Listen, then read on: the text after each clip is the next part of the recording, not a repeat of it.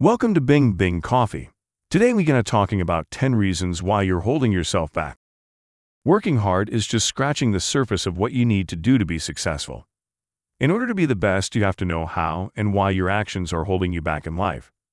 To help achieve your ultimate goal, let's look at 10 common self-limiting behaviors that prevent us from achieving our true potential. Number 1. Breaking bad habits. A bad habit could take many forms, but it usually means a bad habit that not only does not help our personal lives, but has negative consequences for those around us as well. Whether it means drinking too much or spending too much time on Facebook, these habits can lead up an unhappy life. Having self-discipline and self-control is the only way to fight these bad habits. Number 2. Being lazy. Yes, being lazy is a habit, and it can be a serious one. Lazy people are people that are stuck in ruts and never contribute anything to anyone else in their lives.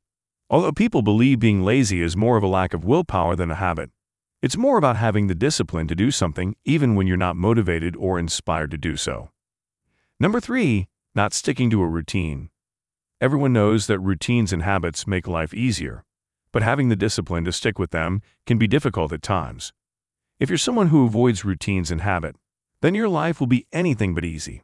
Sticking to a routine and forming good habits will help make your life simpler, less stressful, and more enjoyable. Number 4. Being afraid of failure. Fear of failure is what keeps people from achieving their goals. Many people don't try at all because they are afraid they'll fail, but if they try and don't succeed, that's okay too. The worst thing that can happen is you'll learn something valuable about yourself or the world around you. At least you'll know what doesn't work instead of continuing to do the same thing over again, hoping it will eventually work out in the end. Number 5. Being afraid of success. On the flip side of fearing failure is the fear of success. People who are afraid of success are too concerned about what others may think about them when they achieve their goals.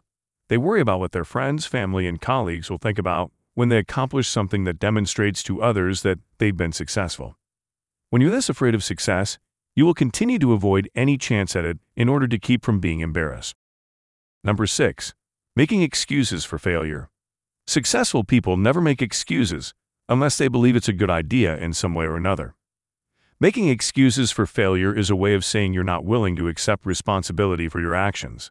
There is no excuse in life that will make the failure go away. Accepting your mistakes and moving past them in a positive way will lead to much more success in the future. Number 7. Being a people pleaser. People pleasers are people who bend over backwards to do whatever they can to make people happy. They are too concerned about what others think about them and their actions. This hinders their ability to truly be themselves around others, which means they won't be able to truly connect with anyone around them.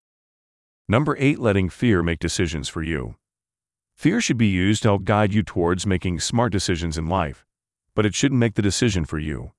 Fear keeps people from doing things that are important to them and to those around them. This fear can lead to regret and a sense of inadequacy.